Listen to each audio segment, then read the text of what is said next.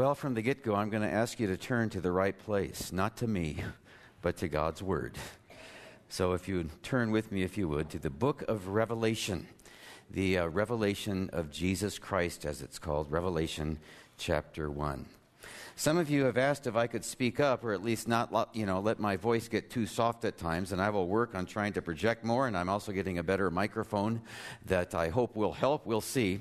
But it reminds me of an elderly man who thought his wife was losing her hearing. I don't know if you've ever heard this story. So he went about 20 feet behind her and asked, "Can you hear me, sweetheart?" And no reply. Well, moved 10 feet and inquired again. No reply. 5 feet next to her, and not a word from her when he asked. Well, a few inches behind her ear, he asked, "Can you hear me now, honey?" And she says, "For the fourth time, yes."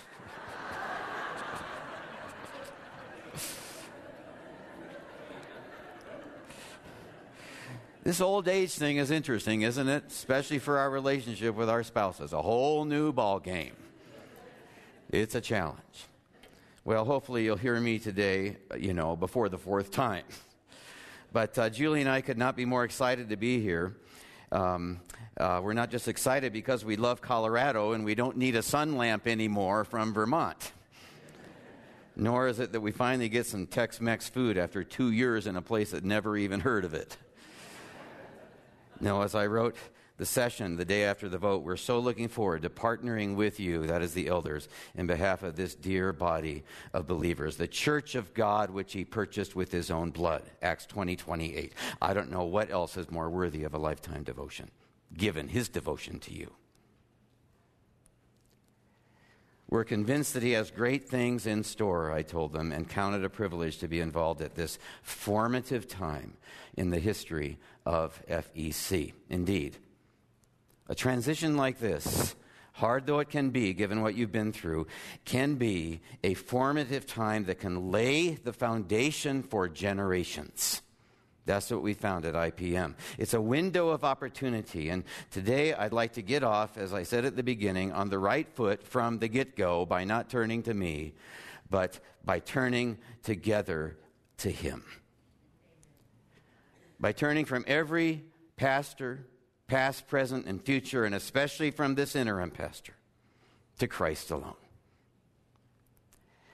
We see him like nowhere else in Scripture in the book of Revelation, and so we're going to start by spending 2 weeks here. Have you ever noticed the first 5 words of this book? You might call it a self-titling book, though usually people don't get the clue, and they go on to focus on the prophecy and the story and ignore the hero of the story. The first 5 words are the title. The revelation of Jesus Christ, because he is what it's ultimately all about. He is the source and center of this book, just like he's the source and center of our faith. Revelation really is the 5th gospel because it's about the person and work of the glorified Christ. And so it's an apocalyptic book because it's an apocalypse ultimately of his glory, one that can invoke his presence in our emptiness, as we just proclaim it. Like no other book in Scripture, it can bring the Lord of the Word through the Word of the Lord, the manifest presence of Christ himself to our empty hearts and to a church that's been emptied, and that's all we need. We need him to come like a light dawning on those who dwell in the shadow of death, Luke 1:78. We need him more than anything. We need, as it says elsewhere, for the sunrise from on high to visit us. And to that end, it says in Revelation 1:1, the revelation of Jesus Christ. Moving on to verse 9. I, John, your brother and fellow partaker in the tribulation and kingdom and perseverance which are in Jesus. That's interesting. He characterizes the Christian life as tribulation and perseverance, and the kingdom is in the middle of it. That is, the king is in the middle of it, who enables us to persevere through tribulation, which is the characteristic of the Christian life. Brief but powerful statement. I was in the Spirit on the Lord's day, and I heard behind me a loud voice, like the sound of a trumpet, saying, "Write in a book what you see and send it to the 7 churches." I heard behind me a loud voice, he said, like a sound of a trumpet. which means his voice, it pierces, it penetrates, it comes in and provokes. Is that the Jesus we're preaching? Without pride, but without apology. This isn't gentle Jesus, meek and mild, of watered-down American Christianity. He's not saying, there. No, this voice says, wake up. You've fallen asleep again. You've sunk back into complacency again. Maybe that happened to you before all this turmoil that he let in. Are you about to fall back into complacency again now that the new pastor is here? I dearly hope not, because I need you. It's like John didn't know it, but now he knew. He was like fast asleep all along compared to this being. And we're all like that. We're all hard of hearing, so he has to waken us again and again, not just through his word, but through his work in our lives. You might say that what you've been going through for the last year is like the blast of a trumpet. Even for the Apostle John, his closest friend, Christ's coming was a rude awakening. And what does he awaken us to? Well, John said, I turned, verse 12, more like I wheeled around to see the voice that was speaking to me. And having turned, I saw the 7 golden lampstands, and in the middle of the lampstands, one like a son of man. Let's stop right there. Essentially, John sums up this entire vision in chapter 1 with a single description that he's like a son of man. He's saying, if it's possible that there's a son of man, this is him. The Son of Man, which is the translation the NASB gives in the margin. You might say John sums up not just this vision, but the book of Revelation, the whole of the revelation of Jesus Christ with a single name, the Son of Man. In a single apocalyptic description, he sums up an apocalypse of a revelation. People tend to glide over this on their way to the prophecy, but we're going to camp on it and dig into it because there's treasure at the end of this dig into the word of the Lord, and that is the Lord of the word who can come to us right now. Of all Christ's names, and of course there were scores of them. I've got a poster in my office, one that you've seen, that just lists all the names in beautiful calligraphy. But of all Christ's names, there were 2 that he himself favored far and above any of the others. The first, of course, was the Son of God, and the second was the Son of what? Man, which is precisely the one John, his closest friend, favored in Revelation 1. So we better listen to it. In the 4 Gospels, he called himself the Son of God, directly or indirectly, 20 times. But did you know that in these same 4 Gospels, he called himself the Son of Man over 80 times? The Son of Man is Lord of the Sabbath.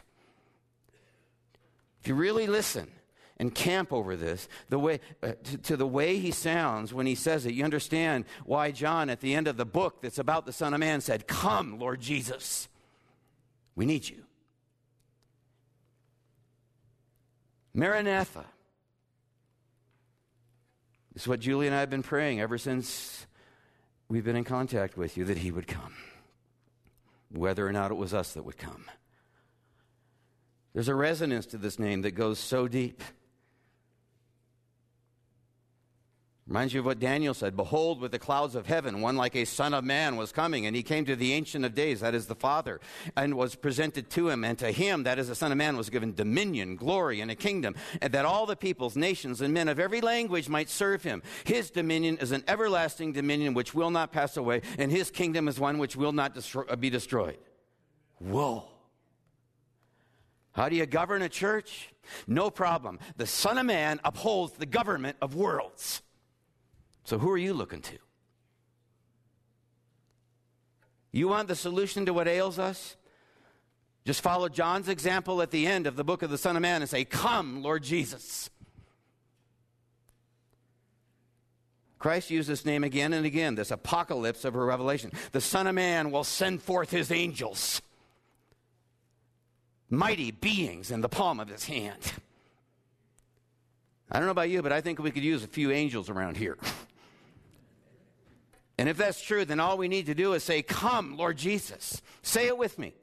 On three. 1, 2, 3. Come, Lord Jesus.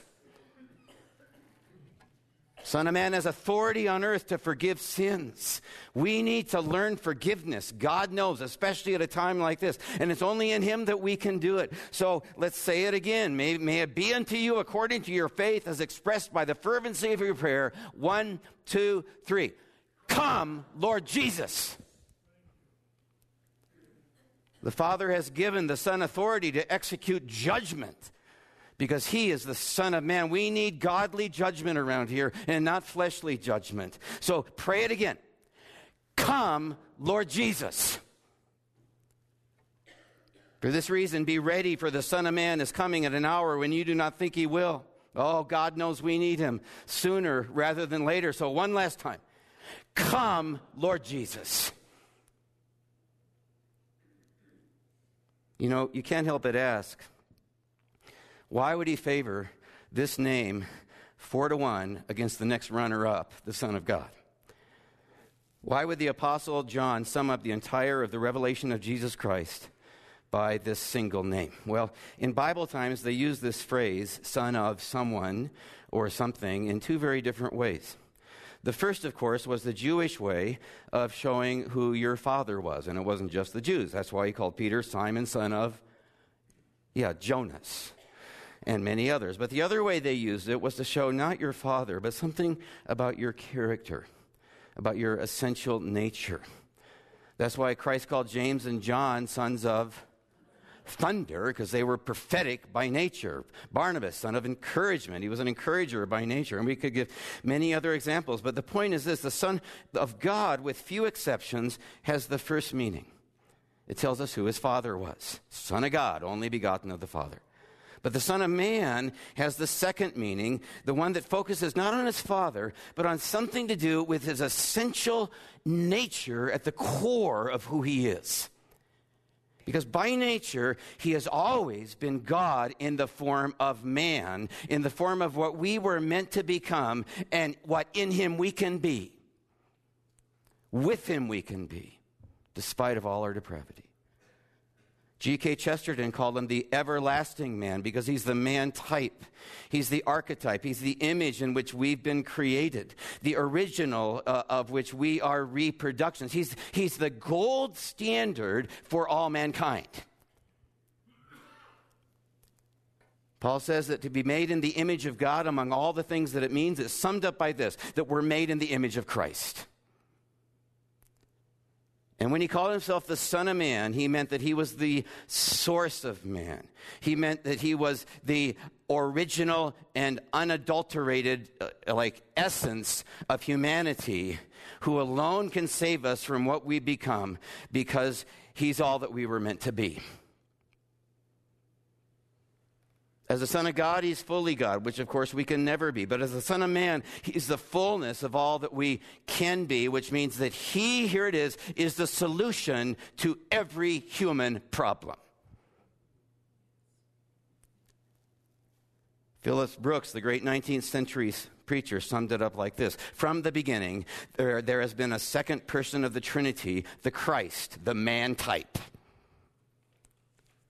And in due time, it was copied and incorporated in the special exhibition of a race, the human race, which then degenerated and went off into sin. But in the fullness of time, He came and brought the pattern and set it down beside the degenerate copy, and brought men's hearts to shame and penitence when they saw the everlasting type of what they were meant to be, walking among the miserable shadows of who they were.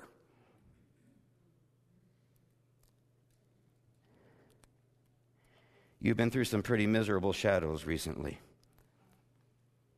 And there's only one who can drive them away. In this Lenten season, I think it's fitting that we focus on the Son of Man, who brings us to shame and penitence. Because that's good. So, we have the definition of the Son of Man. Point 1 in your notes. He's our source and our destiny. He's our source in the Trinity, and unbelievably, He's our destiny in eternity, who comes to us as the solution to every human problem to guarantee the destiny. Like the song goes, he's all that I've come from, all that I live for, all that I'm longing to be. Is he that for you? Really? All that you live for, all that you're longing to be. This moves us from the definition of the Son of Man to point to the question of the Son of Man, and that is this: who is your idol? Is he that for you? Are you really, really captivated by Christ alone with all your heart and soul and mind and strength? If not, you got some idol working against it. You know, we each have our own stories, our own idolatries, and mine is probably totally different from yours, but maybe the Spirit will convict you in this Lenten season of yours as I share mine. All my life, I've tended to fix my eyes not on Jesus, but on other idols, and for me, it was different men that I had never met. As I told you a few weeks ago, my first father died when I was 6, and I started to latch on to one, father figure after another to fill the God-shaped vacuum. All these substitute fathers. When I was in junior high, for instance, I virtually dedicated my life to playing the trombone, like my first father, who died when I was 6, used to play the trombone. And Bill Pierce became my idol. Any of you ever hear of Bill Pierce? That really dates me, I know. But he's a famous Christian trombonist, a really fabulous one. And more than anything else, I wanted to be like him. So much that it hurt, but I could never do it. Then in high school, it was chess, and Bobby Fischer was my man. Ever heard of Bobby Fischer? Thank goodness I didn't become like him, given what happened to him. And soccer, Pele became my idol. And Francis Schaeffer, I met him a few months after I graduated from high school in Singapore, and he invited me to come study at L'Abri at his community in Switzerland, which I did. And I'm telling you, God used this philosopher and theologian to change my life at a very formative age. And I'd watch his every move, and I'd cling to his every word. And before you knew it, I so wanted to be like him that it hurt. In college, my ambition was to be a writer, and C.S. Lewis became my idol, and it became this open wound that I carried around with me for years because I could never become like him or any of them, no matter how hard I tried.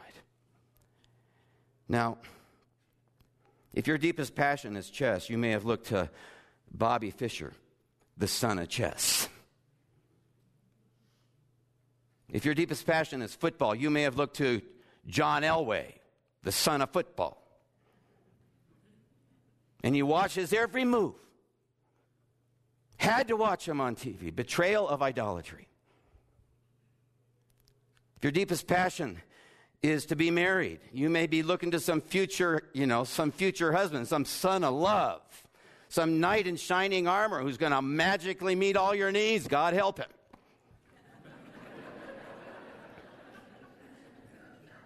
Your passion may not be people at all, but financial security, or family, or grandkids, or some hobby to enjoy in your spiritual complacency. But if your true passion in life is to fulfill your created purpose in life and to become all that you were meant to be, you'll be captivated by Christ. You'll be looking to Jesus alone. Your hero, your idol, if you please, your God, will be the Son of Man. And you'll be driven to your source as you fight to become like him, like the salmon going upstream, which isn't a bad picture of the Christian life. And your heart will ache until you get there, and a deep attraction will drive you. A fatal attraction, because you'll die to anything to gain him, like Paul said, who said he suffered the loss of all things and counted them but rubbish, that he might gain Christ, whether that be, whatever your loss may be, whether that may be family or a hobby or financial security or even a devastating blow to your church family. Looking back, you'll reckon it all good because of what you gained through it. Guaranteed. Pattern of the cross is the pattern of the Christian life for greater glory. So what's the application? How does he become our all? Well, in many ways, that's been the story of your last year. That's how he becomes your all. No other way. It's been the opportunity of this last year. He becomes your all through the kinds of things that you've been going through for this last year. That's his agenda. And the exact application varies according to who you are. And it's too early, actually, for me to say much. I need to do a lot more listening. So I'm just guessing at this point. But maybe you're like me in that you've got to stop fixing on men, whether that be pastors or friends or former friends, and turn to him like I had to do again and again. Even the godliest men I found can get in the way of faith in him. Even C.S. Lewis. I had to go on a C.S. Lewis fast for years. I didn't read anything that he wrote for 5 years because I came under conviction that I was far more interested in what he said than in what Christ said. And I would argue with those who disagreed with Lewis as though they were disagreeing with God. I really would. It ruined a witnessing opportunity once with a woman because she didn't like C.S. Lewis, she told me, so I got off on why she was wrong.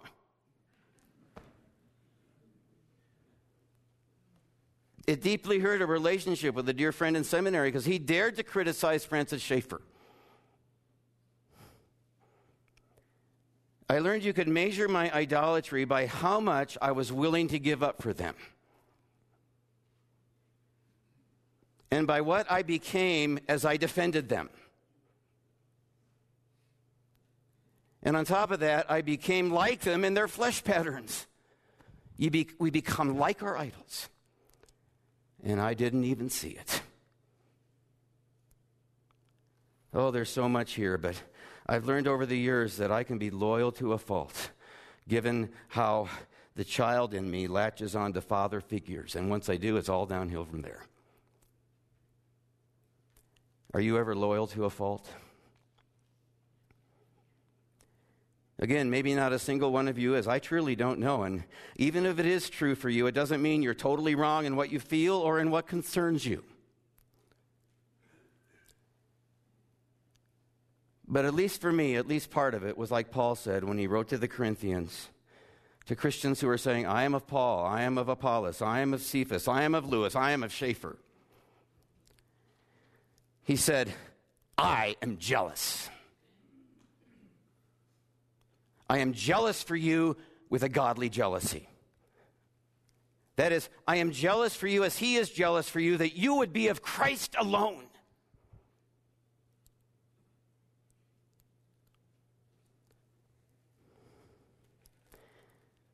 With all your heart and soul and mind and strength. But I'm afraid, he said, lest as the serpent deceived Eve by his craftiness, your mind should be led astray from the simplicity and purity of devotion to Christ alone. Have your minds been led astray? Application. Ultimately, it's this. Come, Lord Jesus, we need you. So crafty is our adversary, so wedded are we to our idolatries as we try to see things clearly, that we can't do this on our own. We cannot attain to the simplicity and purity of devotion to Christ alone on our own. The purity of heart through which we can see him and what he wants us to do. Can't do it. We can be so self-deceived, you and me. And so he has to intervene with his severe mercy, just like he did with John, with all of us.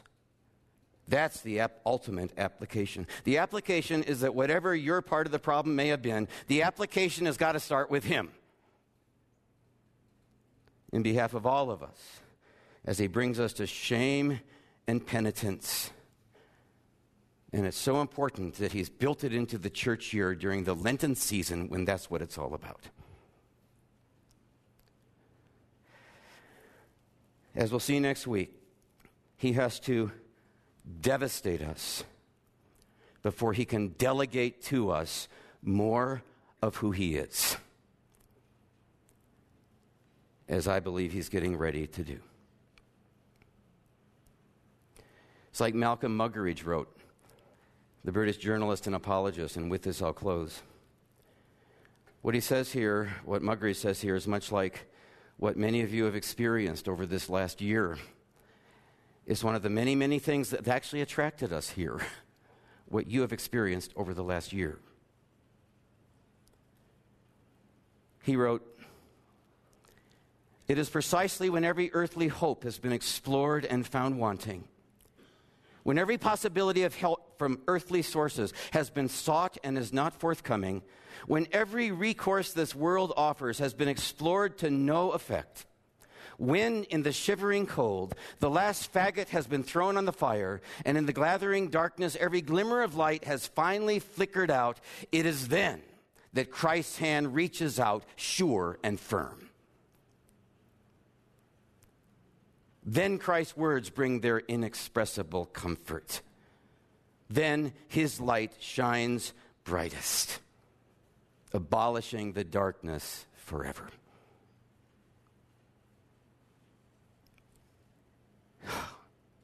Yeah, God knows. It's been so dark around here and so hard for so long for so many of you. And I can't guarantee anything, and there's a lot of things we need to work through. But I've seen enough now that moves my heart and stirs my faith to believe that a people dwelling in darkness will see a great light, that a light will dawn on those dwelling in the shadow of death, that the sunrise from on high will visit you. Amen. Come quickly, Lord Jesus. Let's pray.